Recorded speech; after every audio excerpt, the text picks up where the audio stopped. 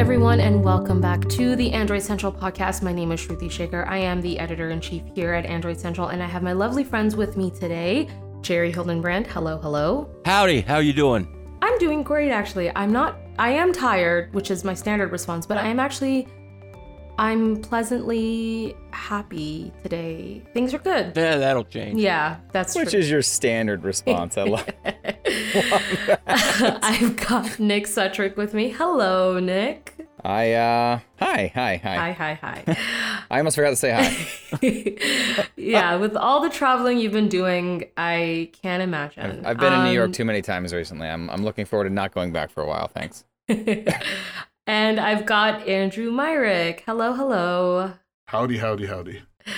Actually, before we continue, Nick, I don't know if you've heard, so obviously, well, maybe you have, maybe you haven't, but on another completely side note topic of things, it's Paris Fashion Week, or I guess it was happening last week, and there was a lot of creators and like designers and whatever. They were all in Paris, and they were going to all these shows, and apparently there was a weird outbreak of bed bugs. Ugh. And so everyone on TikTok is talking about bed bugs from Paris.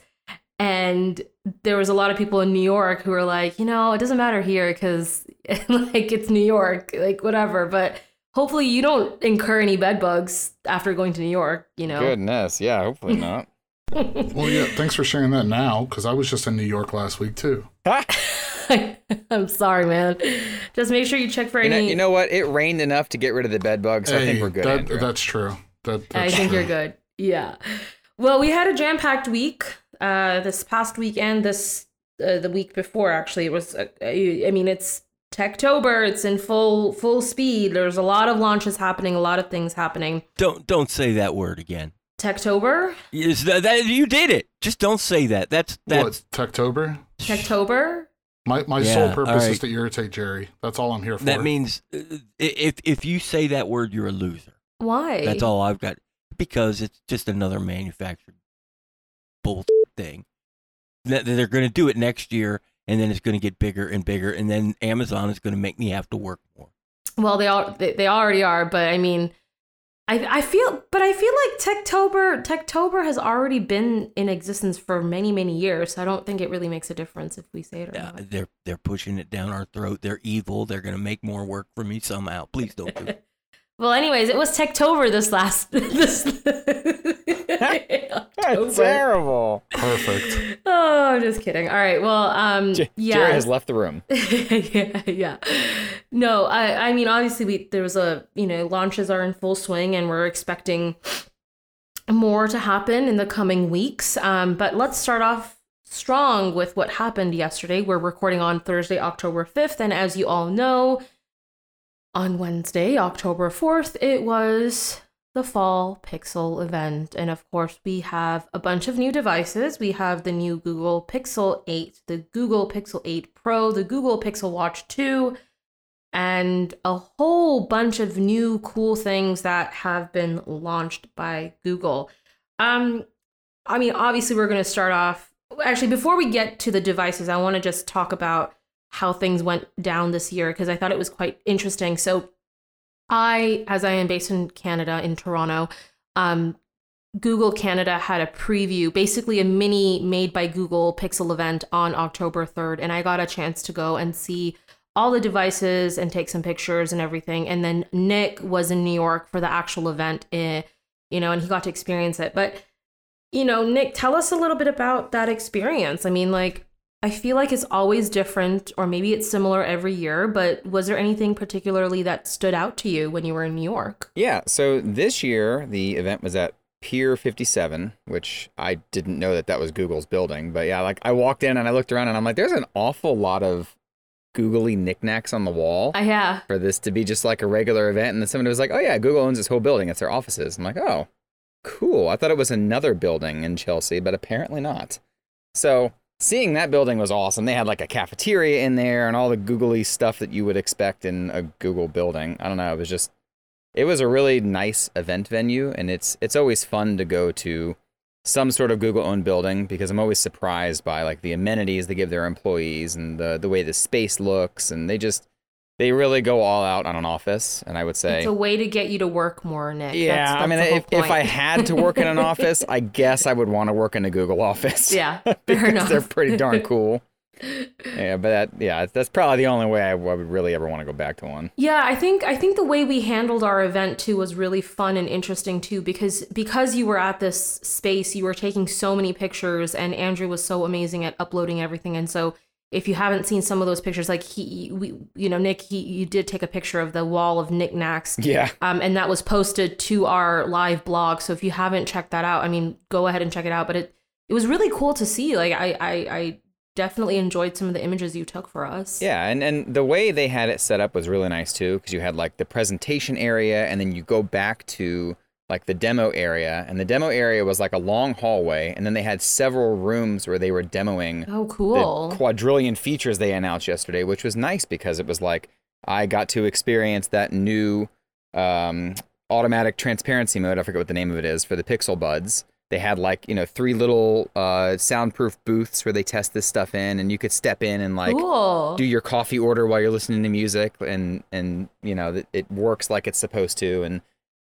they had like the clear calling stuff, and then they had like a whole workout area where people were working out with Pixel Watch 2s and showing like Cool. how the heart rate works and all the other features. So it was like they did a really bang up job with the organization of that event and doing a great job of showcasing those features. Whereas I feel like a lot of events are kind of just like they'll have product experts there, but not necessarily that much Very individual hands-on feature kind of hands-on thing. time, which was Yeah, just really yeah. cool to see. That's really, really cool. I'm glad that you got to go to the actual event. But yeah, I mean, us losers at home who just watched it on the live stream, we didn't get that chance. But it's okay, Nick. Whatever, it's fine. Hey, I had COVID last year during this event, so I'm just glad I didn't have it this year. I'm glad you didn't either. You were steadfast in putting together both hands-ons. We published both of yours, so the Pixel 8, which incorporates the Pixel 8 Pro as well, and then we also had the Watch 2. So let's start off with the Pixel 8 hands-on, the AI powerhouse phone. And it is a beautiful phone. I played with it a little bit, and it's got some really cool new features this year. Tell us your thoughts on it, and anyone else who wants to jump in with their thoughts on the new features for the phones, go ahead. All right. So design-wise, especially on the Pro, Google nailed it. I love the way this phone feels. I don't know if I like the rounded corners or the matte glass better. Both of them are just excellent changes. The matte glass reminds me a lot of the iPhone 15 lineup. Very smooth, not shiny. I agree with you. It's very beautiful. Yeah, very, it very beautiful. feels to me like the Pixel 4, which as far as Pixel designs go, the Pixel 4 was my absolute favorite. I love the camera bar of the 6 and the 7 series, but just overall, I loved the way the Pixel 4 felt when I held it. And this feels like almost the perfect mix of that Pixel 4 design and, the different choice of design in the 6 and 7. And I think the way they've redone the camera bar this year is also really nice. I really didn't like the camera bar in last year's. They swapped it out, the glass out for that metal. But, like on the Pro, you had all these different little circular module cutouts in the metal, and I thought it looked kind of weird. Whereas this year it looks, again, somewhere in between the Pixel 6 and 7. So there's, especially on the Pro, there's more glass now because all the cameras are in one cutout from the metal. And I just think it looks nicer. The display is flat now, which, that's going to be a huge deal for a lot of people. I think some people did enjoy the curved display. I'm still not sure about how I feel about them. I like them in one way, I don't like them in another.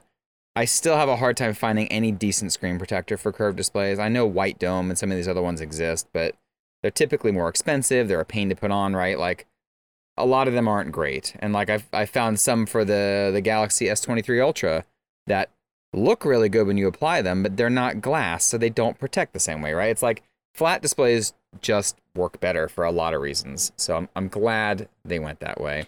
I want to talk about the camera though, because there's some really really awesome features with the Pro phone, at least. And then obviously I really want to talk about Bard, but that's a whole other discussion that we're going to get to in shortly. But the phone's cameras are, I feel like they're a massive upgrade, especially allowing users to have those Pro controls. Yes. I know you like taking a lot of photos. Do you find that this new feature is going to be helpful for you? So the Pro mode doesn't ship with the phone yet. So I can't test it. It doesn't exist yet, but it will be on the Pro model eventually. With that said, there are a lot more controls in the new camera UI than there ever were on a Pixel phone. I have to go through all of them for the review to detail them, but even just poking around in the UI yesterday at the hands-on, I was like, oh wow, you can actually now select the focus mode. So previously with Pixels, when you select like 5x zoom, 3x zoom, whatever, it will automatically switch between the cameras it thinks are best, right? It does not actually let you pick the camera when you hit those buttons. On the Pixel 8 Pro, at least, I haven't looked at the regular 8, you can change it to actually mean when I hit the 5 or 10x or whatever, it switches to that camera and does not change back no matter what. That's cool. Which I personally prefer. It drove me crazy when I'd zoom in and then the phone was like, oh no, you're looking at a foggy piece of glass. That's too close for the telephoto camera. We got to switch back to the main sensor. And then my picture ends up looking like crap, right? Because the software is almost too smart for its own good. Mm-hmm. So there's more automation and also the ability to pull back the automation, which I really appreciate, because I know that sort of thing has long been a problem in Pixels. It's like, this is the experience Google wants for you, and you don't really change it. And I feel like this is sort of part of that.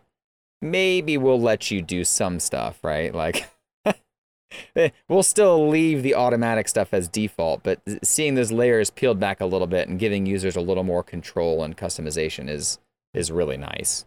Mm-hmm. I want to look into the price of this phone, because wasn't there a price increase? Is it just the 8 or the 8 Pro that also saw a price increase? I can't remember. Both of them have a $100 price increase. Okay. So the 8 is $699. It was, $599 last year. And then the Pro is $999. Do we agree with this price increase?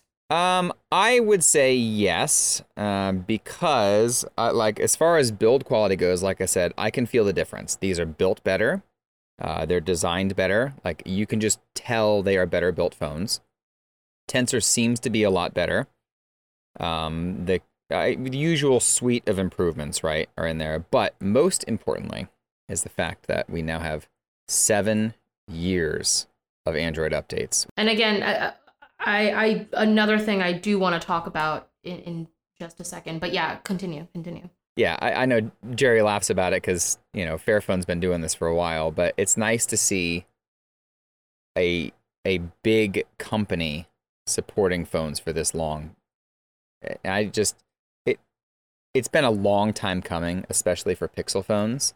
Yeah. And I think, part of this is probably they're getting more control of their silicon, and now they can be the ones to do the driver updates and all the other stuff that they previously had to rely on other companies for. Yeah. So that's part of why this is supported longer than the Pixel 7 would be, right? They can't just retroactively do it because they don't have those agreements with their hardware partners. Well, we'll talk more about that. We will. They most certainly can. They just didn't. Okay. We'll get to that in just a second, but I want to just switch gears and talk about the Pixel Watch quickly, because there's 2 things that I really want to talk about in depth a little bit. And the first is Google Assistant finally getting the Bard upgrade, and then Pixel 8 and Pixel 8 Pro getting that 7-year support for them. Okay, So we'll come back to those then. We'll come back to those 2 things, but let's talk about the Pixel Watch 2.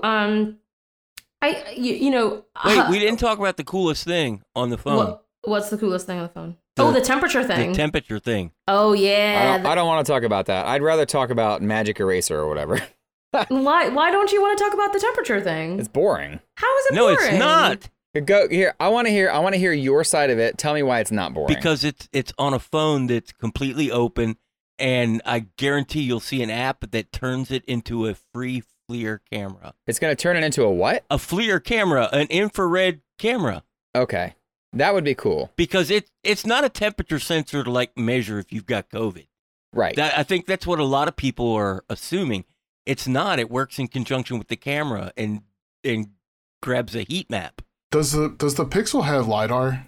Like a LiDAR sensor? No, I don't think so. For mapping? It uses, I don't know if it uses the time of flight or infrared. It uses something to gauge focus depth. I will ask about that. Last I checked, it was laser autofocus, but I'm not sure. That would be really cool if someone actually did, because those FLIR cameras are cool, but the phones that they're attached to plus the cameras by themselves are no thank you. Yeah, I agree. Yeah, and this being on a Pixel, Google has locked down, the Pixel when you compare it to the Nexus phones.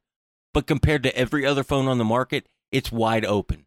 And everything that about how the hardware works is there for you to see and monkey with. The temperature thing is cool. I mean, I know it's kind of seems a bit lame when you. Google's not doing anything with it. That's boring. I think that's probably what my issue was like they're like, oh, you can measure a cup of coffee or your baby's bottle. I mean, yeah, that's cool, but I don't want to pay $100 more for that. But I think if there's a bigger picture, and actually, Jerry, that might be a great story idea for you. I mean, in the future. Yeah, let me find out exactly what they're doing with it and exactly what type of sensor it is, and I can figure something out. Yeah, I think before we move on to the watch, though, I wanted to briefly discuss how many features are being gate-kept. I don't know what the word is there. Gatekept, whatever that term is. Gatekept. And it's obvious they're doing some of this because they make way more money on the Pro, right? Because for a long time now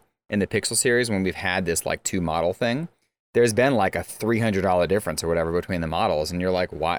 Why am I paying $300 for a slightly larger screen and battery and like one extra camera? Like the price difference didn't really jive. Yeah. And I feel like part of this is them going, hey, guess what? When you spend $300 more, here's all the little stuff you get, right? Yeah. And I think some of it may be due to thermals, because a lot of the things that are only on the Pro model are very like AI centric, right? So like Magic Eraser improvements, Audio Eraser. Yeah, well, I don't think Audio Eraser was. I thought that was on both. Is it on both? I can't remember. There's just so many features. I have to, in any case, there's a number of features like that are like AI centric type of things that would obviously really stress that TPU and the tensor. And I think some of it is thermals, because you're going to have better thermals in a larger phone. You just have more room for that sort of thing, right? Ask Apple. Right. I mean, I was making a joke because of how the big phone overheats. Yeah, I gotcha. And I'm hoping this one doesn't overheat like the last years. It probably will. We'll see. I mean, I'm going to test it, so don't worry. My only thing about this is, I actually think it does make sense why you would gatekeep specific features for a Pro model. Like, I totally get it. Yeah. And again, back to what you were saying, Nick, increased costs, this is what you're getting for the phone, et cetera, et cetera. But like, what's the motivation there? Like, do we know that there are more people who buy Pixel 8s and Google really wants people to upgrade their Pixel 8s to Pixel, like the base model to a Pro model, and they want to target more people to buy that device? Or like, what's the motivation here? I don't know. I mean, again, my guess is just to push people into that higher priced model because the margins are probably better. I'm sure there are technical issues. You talked about thermal performance. You could do everything on the smaller phone. You would just have to do it slower so it doesn't overheat. Right. Now they could say, well, people won't like this slower experience, so we're protecting the user by not putting there. Or maybe they just want more money. Yeah, I'm going with more money. And I think for me, the frustrating thing here is you have, and I don't know what percentage it is, but you have some percentage of users that want a smaller phone, right?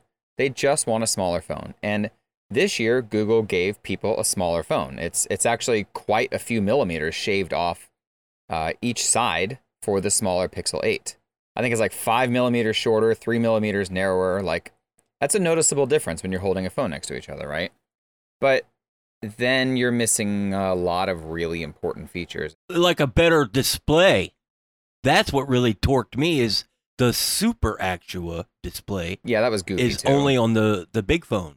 Why?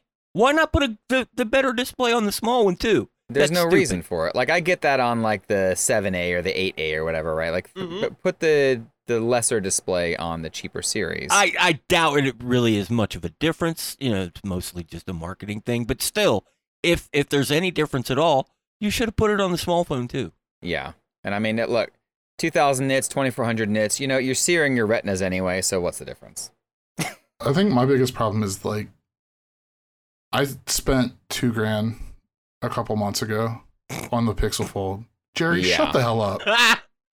And Fucker. as far as I can tell, we're getting none of these cool features.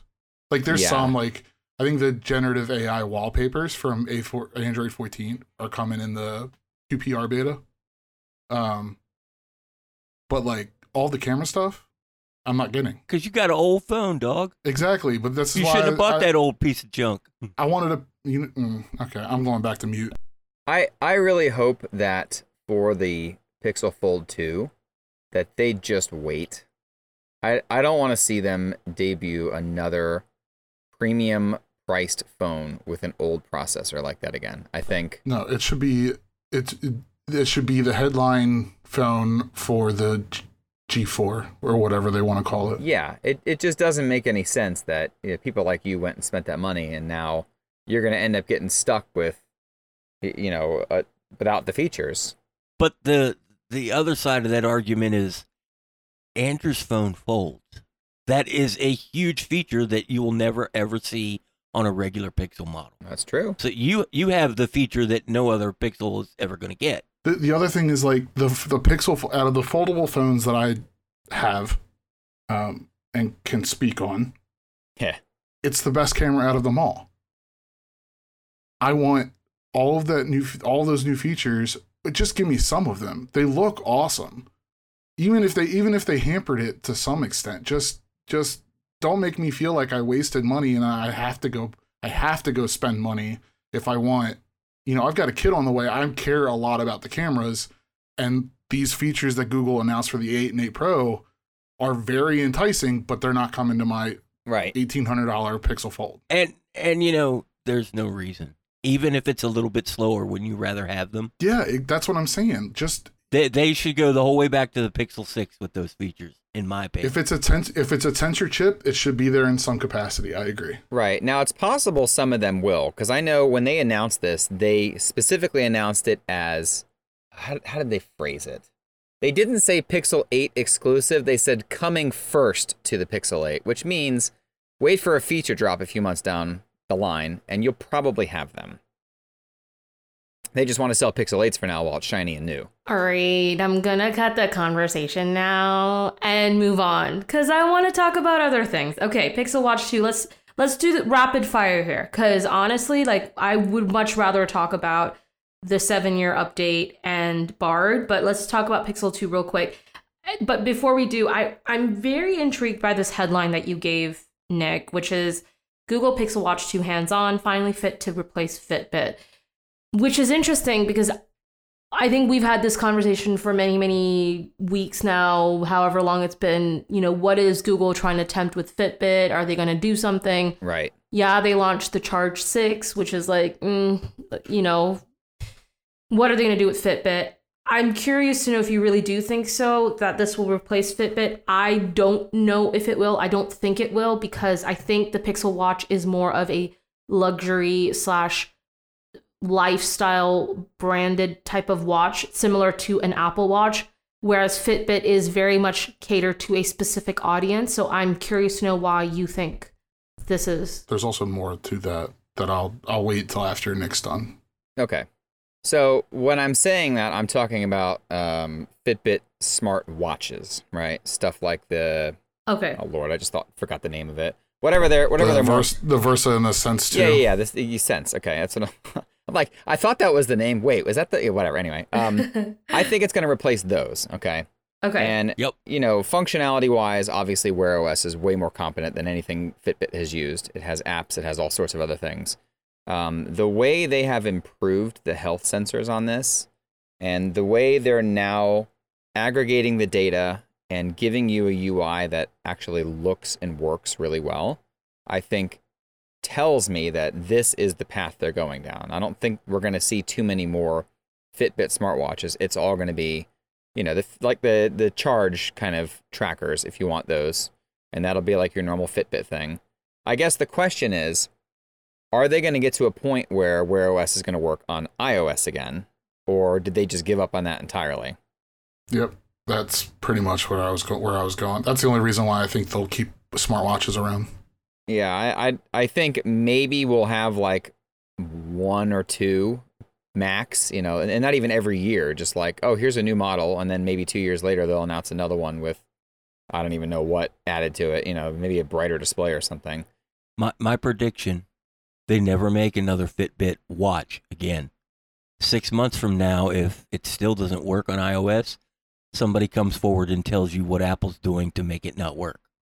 Somebody from Google. Like the RCS conversation? Yes, they try to push it on, make it Apple's fault, and it'll backfire probably, but that's my prediction to be fair, of how it is it'll be Apple's handled. fault. Right, but you know what? People that use an iPhone don't care. I know they don't. That's why it backfires. They just don't care. Yeah. So, yeah, the sensors on this are cool, right? It's the same heart rate sensor, but it has 25 times more LEDs on the underside of it. So it can see under your skin way better, basically, is what that means, right? So they said 40% more accurate heart readings while working out. They've redone the UI. It's got a skin temperature sensor now that tracks your temperature all the time. It's got a CEDA sensor, so track your stress. Like, they've added all of the Fitbit stuff in here from the Sense 2. And it even has, like, the body response score from the Sense 2. And they said it's going to be better than the Sense 2s because of that more accurate heart rate sensor. So that's what I'm saying. Like, all of this tells me this is the direction they're going. The fact that they specifically called out their existing Fitbit smartwatches and said, yeah, this is better than those, tells me. Yeah. And they're pretty much done with That's those. when you knew, yeah. Right. But in their defense, keeping a device like the Charge is really smart. Yeah. Because a lot of people don't want a big smartwatch on their wrist while they're working out, but they want to track their health. So they, want something like a Fitbit Charge anyway. So it's still there. Yeah, absolutely. Yeah. I think the only maybe downside that I saw to this upgrade is that they didn't improve the repairability, which I know that has been a problem with the original Pixel Watch, and they specifically told us, yeah, this is the same repairability score as the original, which, yeah, not great. I'm really curious about how much better the health sensors will work, especially the heart rate sensor, for people with darker skin. Yeah. And I wonder if the extra LEDs kind of will help for that, or was that even a conscious decision? Look, we can do this and make it work better for more people. And if so, bravo, good job. I feel like Google has been good about that. They've been pretty darn good about a lot of accessibility features. Obviously, they still have work because both you and I have issues using some of their products. But, I think we'll get there. The company's trajectory tells me that they are trying to do this stuff, and there's just a lot. There's a lot to think about with these products. There's a lot to design for. I can't even imagine being on this product team going, okay, we got to rework this. Oh, great. How are we going to do that?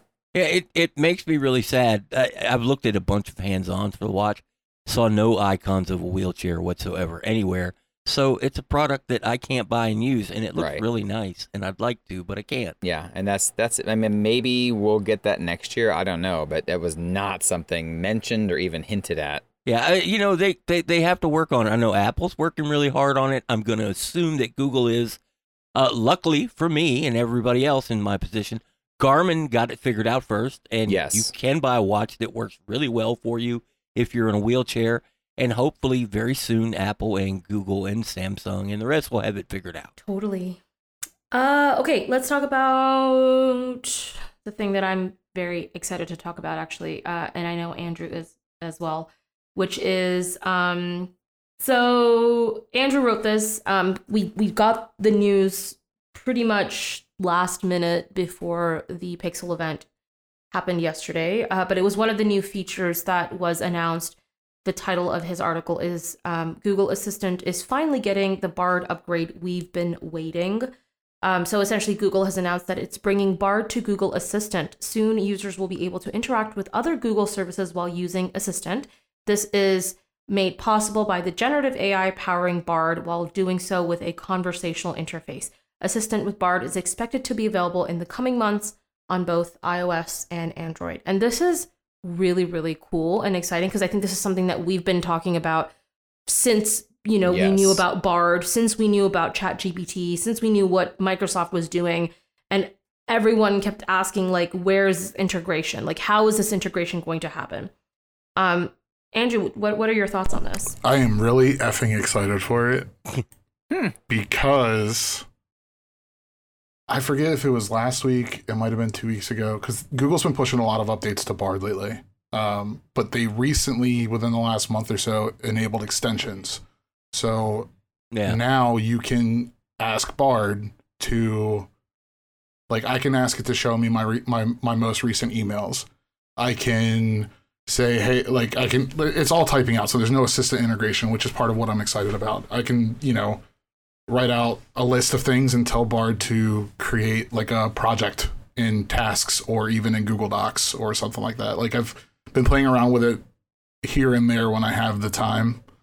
But we've been complaining about Assistant for so damn long. I think it just seems like a natural progression into what Assistant would do. I mean, I feel like that's what Assistant was to begin with, but it was like not that great. And then now that we have Bard, it's like going to be even better. And there's going to be a real use case scenario for Assistant. Like, I mean, I don't think I ever use Assistant or any type of assistant. Like, I just don't use it. And I feel like now I'm more inclined to use it because of this awesome integration. I mean, I use it to turn off lights and to set timers. And timers to set and to ask the weather.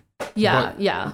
I'm excited to see what like it looks like, what the interaction is like, if it's if it's different from what we have with Assistant now. Am I going to have to? What do you think it's going to be like? I think it's going to be exactly what we've been wanting because it's Google. They know us. I haven't spoken to anybody about it like at Google. I'm sure they know Assistant sucks, and I'm sure that they were planning on doing this all along at some point. And then OpenAI forced their hand, so they pushed Bard out early. And now they're finally getting Bard to the point where they're comfortable with it as a standalone in your web browser or whatever.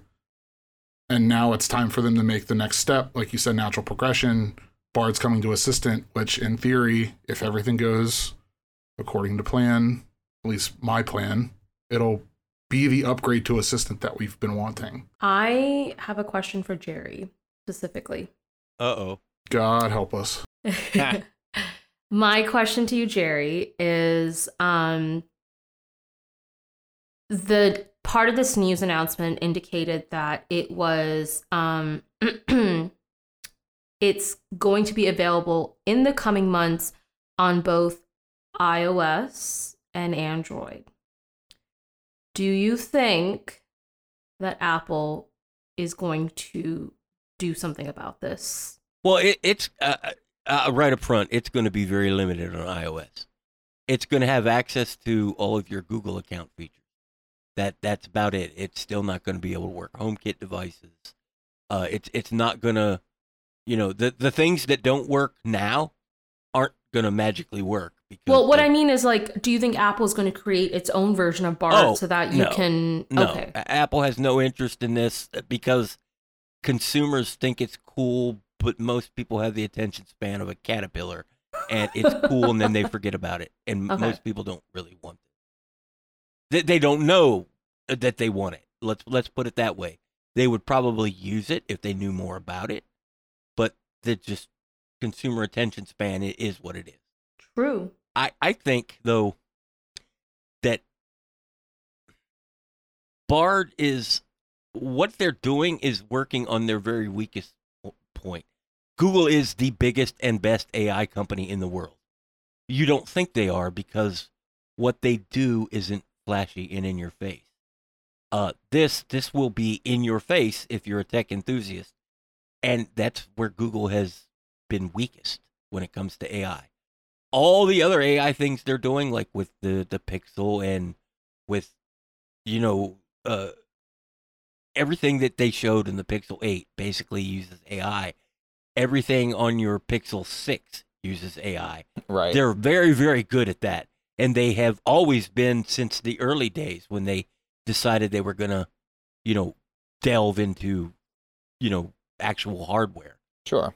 Well, this is why Tensor has such a crazy TPU. Like, if you compare Right. that to any Qualcomm chip, the difference is laughable. Like, Tensor destroys those chips. Yeah, the Tensor is a better phone chip than even Apple's Bionic because it doesn't focus on being overkill in the power department. It focuses on what Google wants the phone to do. Right. You and I may not like that, and we may not agree with Google's decision, but from Google's perspective, Tensor is the best phone chip on the market. This is interesting. I don't think that people are. I think the idea of what Bard and Assistant mashup can do is actually better than the execution is going to be. And I think a lot of people are going to be disappointed, but it appears that Google is listening to feedback. So that's not a bad thing. Right. People will say, oh, it can't do this. This sucks. This sucks. If Google really cares, and I think they do, or they wouldn't even bother with this. This doesn't really make them any money or increase their users in any way. So it's not a big deal to them. They're just doing it to please customers. So for me, the most impressive thing in all of this, like Bard, Google Assistant, whatever stuff in the presentation was the Fitbit integration.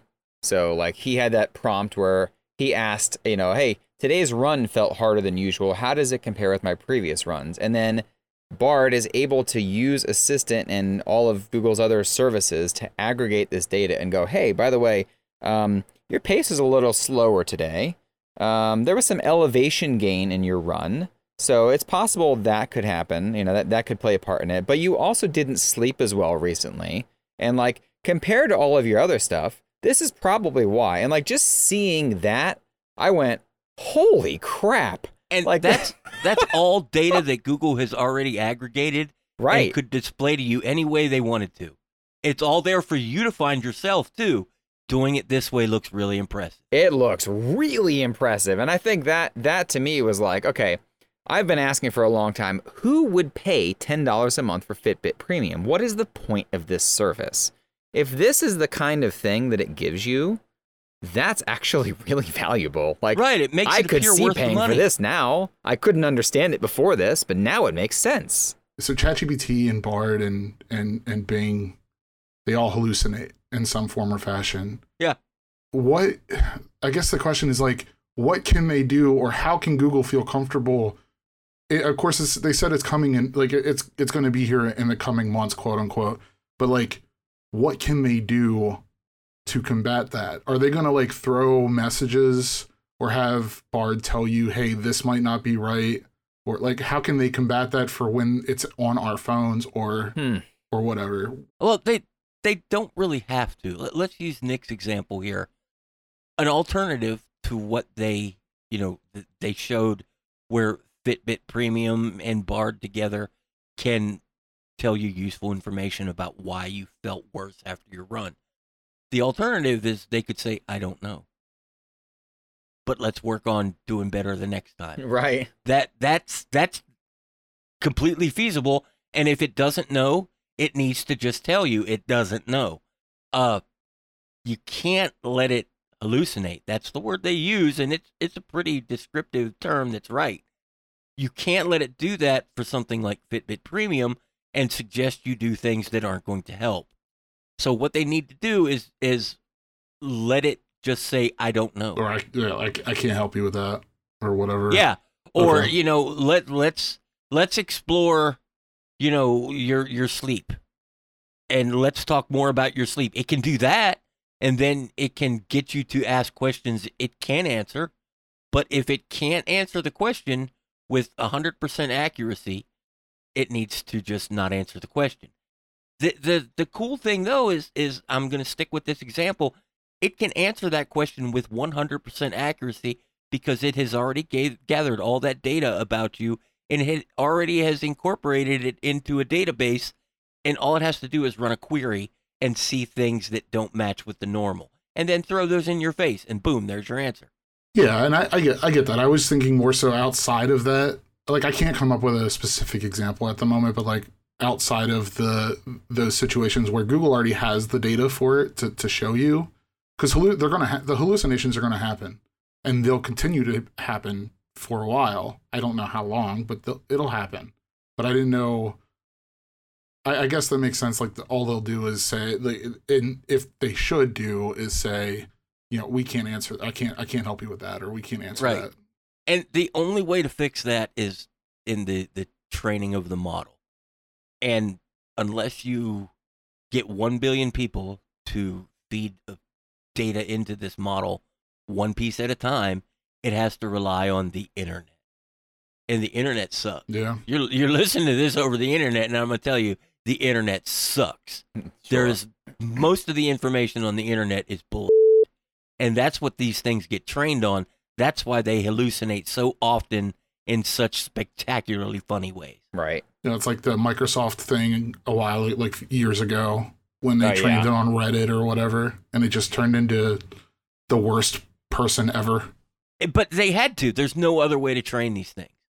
They need to refine that and build some sort of score for the things it reads from the internet, that this is trustworthy because you got it from, you know, CBS. This isn't as trustworthy because you picked it up from Mashable and they say it's a rumor. Yeah, I mean, it's kind of like community notes, the community notes kind of thing that X, formerly known as Twitter, has. Yeah. Or had. I don't know if they still do because Elon keeps screwing with stuff. And I'm sure that they have a better idea than me about how to fix it. Yeah. And that they're working on it. But in the meantime, they just have to learn to say, I don't know. Okay. What I'm also curious about is what kind of response times are we looking at for these types of queries, right? Because right now, a lot of queries take a pretty significant amount of time. Like when you ask Google Assistant to turn a light on, or, you know, what the weather is or whatever, typically the wait time is 1 second, right? Sometimes less. There's not very much time in between you asking the thing and it giving you a response. Whereas with a lot of generative AI stuff, including Bard, sometimes you'll ask a query and it'll sit there and spin a little longer. And then it will start generating stuff, but it doesn't generate stuff instantly when it starts giving you a response. It almost looks like it's typing it out, right? Yeah, Like, it has to fetch that information. And depending on where it fetches it from, yes, it's going to take a while. And that was, so during those little feature presentations I was talking about at the Hands-On yesterday, one thing I noticed was that with all of those things, Audio Magic Eraser, Best Take, you know, all of those AI features that are in the Pixel 8, they took longer than I expected. You know, because in that presentation, when they show it to you, they're like, oh, click, click, click, click, check out my new image. And I know obviously that's part of a presentation and showing you how cool a feature is. But I think in practice, there's probably going to be some users that go and use this and they're like, this takes too long. I don't want to use this anymore. Which is, maybe that's why it's not on the regular Pixel. It's possible. Like it would be already takes a even slower. while. Yeah.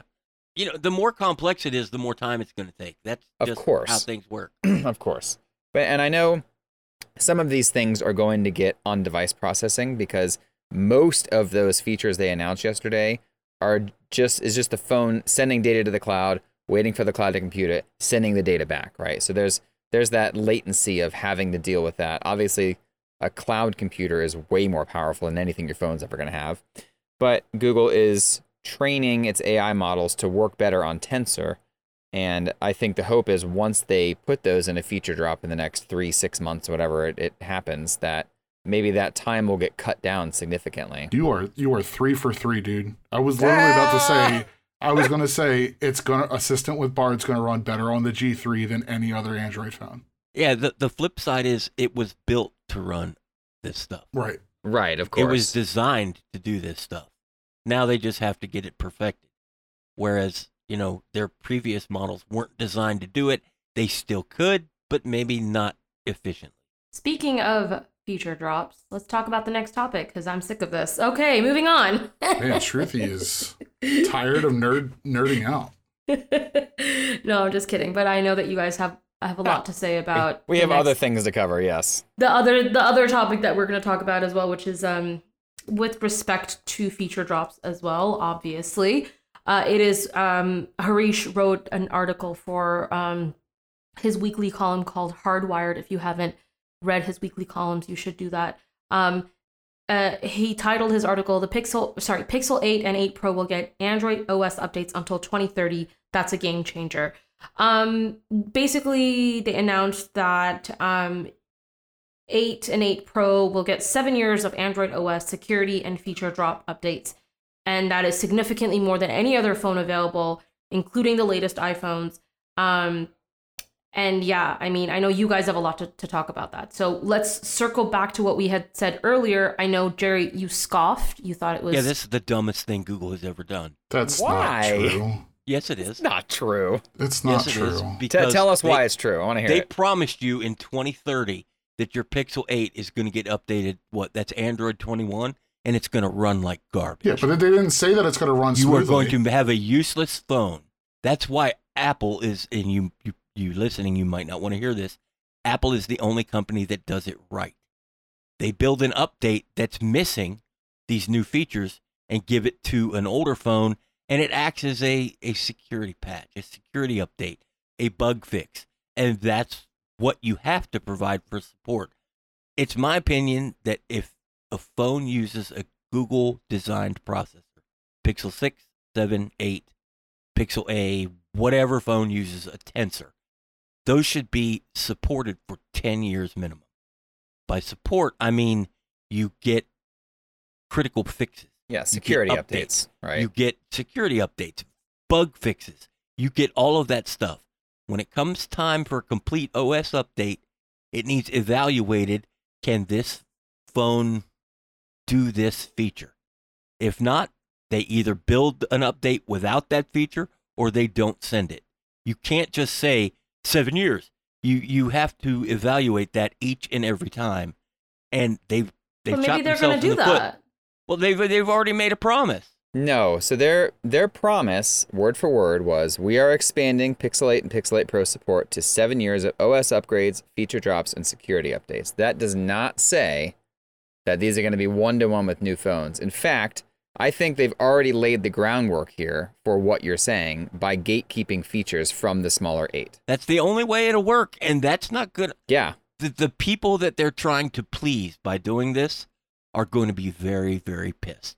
But that's what Apple already does. And a lot of people make fun of Apple for that.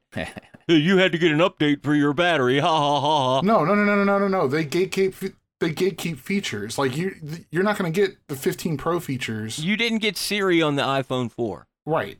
It runs Siri just fine. In fact, early beta testers on the iPhone 4 use Siri, and it worked incredibly well. I remember that. Apple held it back because it makes the overall processing capabilities very slow while it's doing it. If you were doing something in the background and said, "Hey Siri," everything's going to slow down. Apple didn't like that. They didn't give it to you. The internet caught fire about how evil and stupid Apple is for doing that. When Google does the same thing, the internet is going to have fire again. The internet's going to have the same response. And the people they're trying to please by doing this are the very same people that are going to get pissed off by how it has to be done. Yeah, but this is what we wanted when they announced, when the rumors for Tensor, before it was called Tensor, this is what we wanted from Google. Well, this is not what I wanted. I wanted the phone to be supported forever. It is, in the world of phones, it is.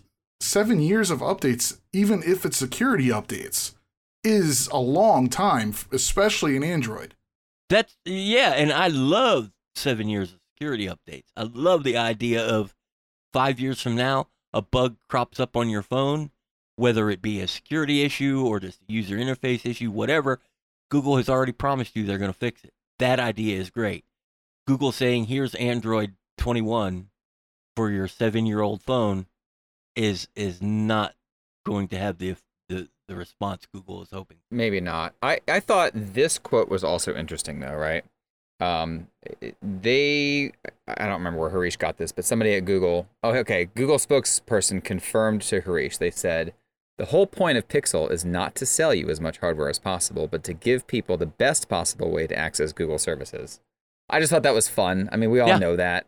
But they're buying eyeballs, not selling phones. It was just, I read that and I was like, oh, it feels like they finally said it. Maybe they have, but I don't know. I feel like that was the first time I ever read that being said by Google. I don't know if you watched the Michael Fisher, Mr. Mobile, interviewed Rick Osterloh. Yeah. And that video went up last night, and Rick basically came out and said the same thing. Like, this is the best way to access all of your Google stuff. Yeah, for sure. Yeah, and we don't pay enough attention to what Rick Osterloh says and thinks. I spoke with him way back when Google first bought Motorola assets. What was that? That was the Moto X, I think. Yeah. What was it? And they knew it back then. Even before it was an official Google product, it was a Google product in name designed to make users happy with Google services so they use more of it. So the man's smart. The man probably has made a ton of money for Google by having that insight. Yeah, I agree with that. Yeah. I think you're misguided. That's okay. I know I'm right. I don't need your approval. I was hoping for more of a spar than that. I have physically tried to update elderly hardware in the field, and I know how horribly wrong that goes. Yeah. And this is going to be no different. I just look at it from a different perspective, I guess. And I don't think either of us are wrong. Right. I see the positives that you see as well. I just think the way they made the promise was very dumb. I don't have much opinion here, except that I don't know how effective it will be on an older phone. And that's where I would agree with you, Jerry, because just on a completely separate side note, completely derailing on the conversation. I used to be a telecom reporter back in the day, and one of the things that I used to report about is what happens to phones when you switch from one, when the network switches from 3G to 4G and it no longer supports 3G devices. And this whole conversation is making me think about that, about how an older device is just not going to be as functionally sound in 2030, even if it is getting the support it requires. I just don't really see, I get that Google's doing this in good faith, and it's great and it's lovely, and I'm very happy that they're offering this opportunity. I just don't think it's sustainable. At some point, a user has to update their phone. It's not because we want you to spend more money. It's because you need to be able to be compatible with the upcoming softwares, the upcoming technology, the upcoming network, the speeds, all of that. The functionality needs to be supported for your device. And if your device is that old, I just don't see how great it's going to perform. And that is the only opinion I can think of. And that's the only reason why that's great. I agree. Great analogy. Yeah. I mean, I think that's the only thing I can think of when it comes to this. That's all I was thinking about. When Canada was going through its change from right now, we're going through our change between converting everything from 4G to 5G. Phones are still working because 4G networks are still there, but at some point 4G networks are not going to be there. And devices that don't have 5G support are not going to function on a 5G network. They're just not. It's physically impossible because that technology does not exist on the phone. Right. And this isn't that drastic. Your phone's still going to turn on and work. It's just going to work very poorly unless they do something to keep those features off of your phone. Yeah. And that's going to piss people off. This is where I agree with Andrew and his perspective, or not Andrew, I think it was Nick who said it, which is this is why they're gatekeeping certain updates or certain things on certain devices because, maybe a Pixel 8 can't, isn't able to support the features of the Pixel 8 Pro, in the long term. I don't know whether that's the case or not, but I just don't know. I get both sides of the argument, but I lean more on Jerry's side because I just don't understand how that old of a phone can work on really new technology. Like it just. I really like what Samsung did in this situation with, I think it was the Note 10 or the Note 20 and the S7 Edge. Didn't those get bug fixes and security patches like forever? Didn't the S7 Edge get one this year in 2023? It's not getting an OS update, but it's going to work as good or better as the day when you bought it.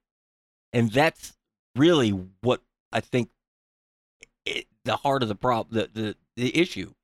It's that you buy a phone today, you don't know what people are going to find tomorrow that's messed up. Yeah. That has to be fixed. That has to be addressed. They changed the way things happen on the web, and it injects security issues. They need to change how the phone handles it. That has to be done. That has to be fixed. That doesn't mean that my Pixel 6 should get Magic Eraser in video, because even if they can do it, I'm not going to be happy with the results. Also, I'm not encouraging people to spend money and whatever, but I mean, I would encourage you to switch your phone at least every 4 years. Upgrade it. Your provider, I'm sure, has deals that are, given to you at a rate where you don't have to pay for anything. But I think you should upgrade your phone. I think it's a good way of staying in tune with the upcoming technology. And listen, there's nothing wrong. My dad still has phones from 10 years ago, okay? He still uses... Go dad. I like your dad more every week. He still has stuff from 10 years ago, dude. And if it still works, use it. If it still works, use it. But also, on the other side, it is good to update your phone. It is good because of keeping, more in line with what Jerry's saying, so that if there are any major bugs or anything, you don't have to worry about it, And you're going to see cool stuff on stages from Samsung and Google and Apple and everybody else. And if you think those are really, really cool, you buy a new phone to do it. Yeah, for sure. That's when you should upgrade, when you have to. Yeah. So, something I know we need to wrap up and move on to the next topic, but something I just thought about is, what if Google's doing this because eventually all of the things that we want, me, I'm complaining about the features on the 8 Pro. What if they're just handled by the cloud? Yeah, I can see that happening too. So you can. I mean, nobody knows what Google's going to look. Hell, the Pixel might not even be a thing in 7 years. But wouldn't that be something? What maybe Google is not going to be able to go out of business for the next 7 years. That's not what I'm saying. They have to stay around so they can update their Pixel 8. I'm just saying, what if it's on device with Tensor, but what if the cloud gets improved to the point where we can do all this stuff that we want to do? Yeah, that, but also what if they do it in the way that Microsoft does it, where you can pay for a certain amount of money and then you just download all the features onto your phone? They will be out of business because their building will get burnt to the ground. Android fans are crazy. They'll charge those offices and burn them to the ground. No, you can just charge it let's say you charge $1 per new feature, or maybe even $3 per new feature. I'll tell you what, Truthy, go to Reddit and suggest that. Go to Reddit and suggest that Google should charge $1 for Magic Eraser. I would love to hear what the people on the Android subreddit But think. Isn't that already a thing though? What is it? Google Yeah. What is Google One? Google One, right? Yeah, they already have that, don't they? And apparently you never went to Reddit to see what they thought about it. What did they say? Well, that's Google is evil. It's like Call of Duty loot boxes, and it was just they're right. You're Fair. absolutely right. Loot Fair, boxes. If Google can offer that, they should just offer it if you gave them $900 for a phone. That's true. That's true. I mean, but again, to be fair, not a lot of people are spending $900. They're going it through their provider. But that being said, yeah, I agree with you. All right, real quick, I want to say two things here before we move away from this. We give Google too much credit for updating. All Google did was pay Samsung more money. And we know this. We know how that situation works. LSI, Samsung's group that builds processors, handles most of the baseband upgrading on the processor or SoC combination. Google has nothing to do with that. Samsung does it, and Google has just paid them more money, so they'll do it longer, which means Google could pay them more money and they would update your Pixel 6 too, and they didn't. And I've already heard several people, I think Nick said it too, about Fairphone. Fairphone updates their phones as long as they physically can, and they even work around Qualcomm to update them. But a Fairphone is nothing more than the base features Android offers. They don't have magic erasers or temperature sensors. It is a good basic Android phone. You can upgrade those until, the sun stops shining, because there's nothing there that's going to tax the hardware. Okay, let's take a quick break, guys. I know we talked a lot, but I want to talk about one last thing, and we'll be right back. Indeed is the hiring platform where you can attract, interview, and hire all in one place. Instead of spending hours on multiple job sites searching for candidates with the right skills, Indeed's a powerful hiring platform that can help you do it all. Indeed's streamline hiring with powerful tools that find you matched candidates. With Instant Match, over 80% of employers get quality candidates whose resume on Indeed matches their job description the moment they sponsor a job, according to Indeed data from the US. One of the things I love about Indeed is that it makes hiring all in one place so easy. Candidates you invite to apply are 3 times more likely to apply to your job than candidates who only see it in search, according to US's Indeed data. Start hiring now with a $75 sponsored job credit to upgrade your job post at Indeed.com/ACP. Offer good for a limited time. Claim your $75 credit now at Indeed.com/ACP. Indeed.com/ACP. Terms and conditions apply. Need to hire? You need Indeed. Okay, let's talk about our very last topic, which I think Nick is going to dominate in this conversation, and that's totally fine. I'm very excited to hear your thoughts on this, Nick, which is the launch of the Meta Quest 3. And Nick, you wrote the hands-on. You titled it Meta Quest 3 Hands-on, a true next-gen console upgrade. Talk to us about it. What are your thoughts? All right, I'm going to save most of my thoughts for next week when I review it. Okay. Because we're getting long here anyway, but high-level overview. If you pick one of these up, I think you're going to be surprised by a few things, right? You're going to be surprised by the size. It is really impressive how much smaller this is than the Quest 2. Like, it's, especially if you take the facial interface off, the padding that goes on your face, and you just look at the size of the headset, it's almost hilarious how much smaller it is than the Quest 2. So that's a huge improvement, right? You're also going to be really impressed by the clarity. I've said it before. I think any VR enthusiast will tell you this.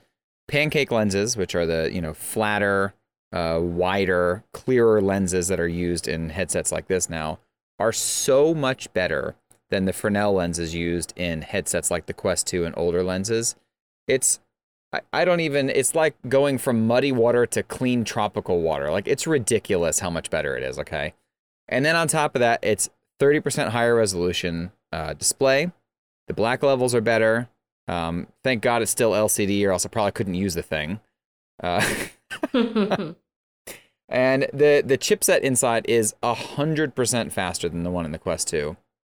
At launch, just like with the Quest 2, you'll probably see some games that utilize that better than others. It's just kind of a natural transition in consoles. I will say from the hands-on, Red Matter 2, which is like it's like an action-adventure game. There's a lot of puzzle solving. There's some combat. It takes place in space. There's like some zero gravity stuff. Those developers have been absolutely amazing with basically every headset release, all the like little Pico headsets and stuff like that haven't been as big of sellers as the Quest. Every time something comes out, they release an update for their game that, plays to the strengths of the headsets.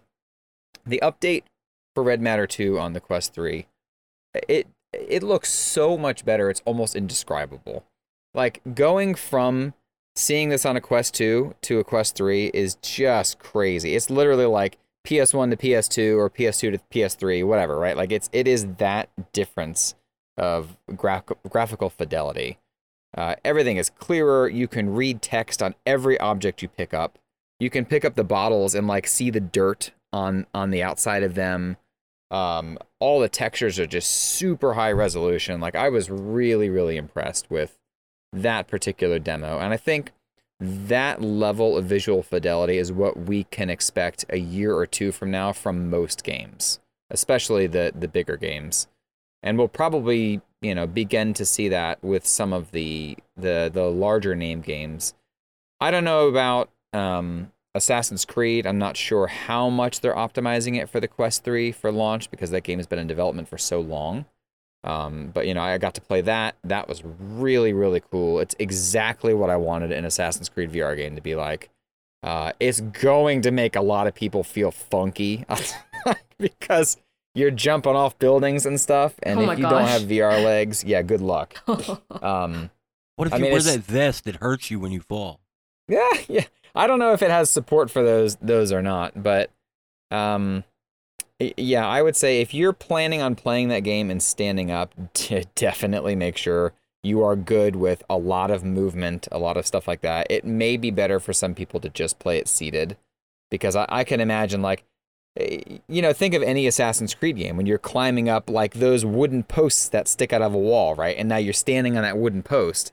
That's what your character is doing, and you're looking through their eyes. Yeah, that's so creepy. So it feels crazy, but like jumping off of a building and like, you hold down the grip button and fling out your hidden blade, and that whole just sequence of events is so cool. I can't wait to do it. So there. Oh yeah. I'll talk about it more next week, but I think that's good. That's cool. All right. Well, on that note, let's talk about the things that made us happy this past week. Who wants to go first? I'll go first. Wow, that was the fastest I'll go first from because this is super cool. Makes me really happy. We got rid of that stupid Kia that you can break into it with a freaking tennis ball or whatever because they won't fix the door locks. That's not why we got rid of it. I needed to do something with the timing chain on it, and I didn't want to spend the money on a vehicle that old, so we traded it in. We got a Subaru WRX with the performance package on it. Oh my God, that car is fun. I have never heard you, like, you literally sounded like a kid in a candy store just now. I'm a car guy. I'll be the first one to say it. I'm a gearhead. I'm happiest that my hands are covered with grease. But this car, it was one of those, when you go to the dealer, you take a test drive and then you order a car. It was that car. So technically it's used. It's a 2023, but it's used. It had like 814 miles. Got a really, really good deal with the full warranty and everything. It's bright red, got performance exhaust, got a plate under the engine. I want to get that thing out into the woods and just tear the F out of everything and drive crazy. And man, on the road, I don't know. I never really paid much attention to Japanese cars. This thing is fast. Oh my God. This thing is quick. I can zip in and out of traffic. I know I could run from the police in this car. Oh my God, don't say that. I totally would. In this car, I would just jump the guardrail and take off like, Dukes of Hazzard, make those big jumps, whatever. But I love this car, and I wish that I had done this earlier when I started getting mad at that Kia. Don't buy a Kia. We're happy you got a new car. Okay, who wants to go next? I can go. So last week I was in New York, as I said earlier, but I was in New York on vacation. Probably the worst week to pick for vacation for many reasons, but we got to see lots of family that I haven't seen in years, and it was really nice to see them. I get along with most of my family, which I think is not common. So, just spending time with them. I wish I got more than a week. Eating good food with everybody. Like it was a nice, relaxing week. I needed it, especially going into this insane month that I won't name the name of for Jerry's sake. Slacktober. That's right. So yeah, there we go. That's it. Lovely. Okay, Andrew, your turn. I'm sick. No, well, that's not the right response.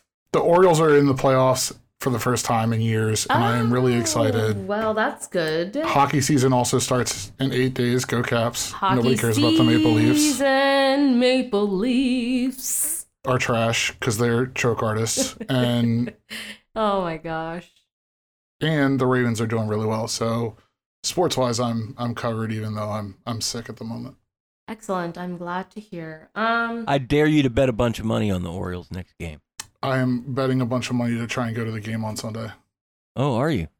Well, good luck. Yeah, I would like to. It's been years. I've got a kid on the way. I don't know if I'm going to ever have this chance again. I'm going to go through my office and find some stuff to try and see if I can get rid of, like sell, so I can actually go. Tickets are like $135, which is way too expensive. I imagine Camden Yards is going to be a freaking blast. Yeah, it's going to be cheaper. It's cheaper than like if the Ravens going to a Ravens playoff game, which I've never been to. But I'll pay $135 for nosebleed seats to be at an Orioles playoff game. This experience would be worth $100. Like for somebody who I've been an Orioles fan since like '98 when me and my family moved up here from Georgia, because I was a Navy brat, and I just want to try and go. I don't know if I'm going to be able to. But I'm going to try. Well, do it if you can. You've been to Camden Yards, right? Yeah, it's a great place to start fantastic.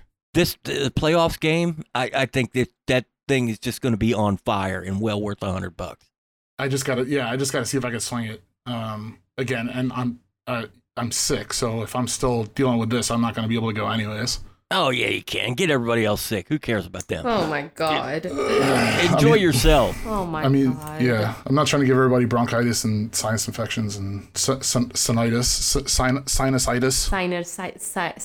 If you care too much about other people, just yeah, because it's going to be 80,000 people packed shoulder to shoulder. Anyways, so the thing that made me happy this past week is, it's my favorite month in the entire world, October.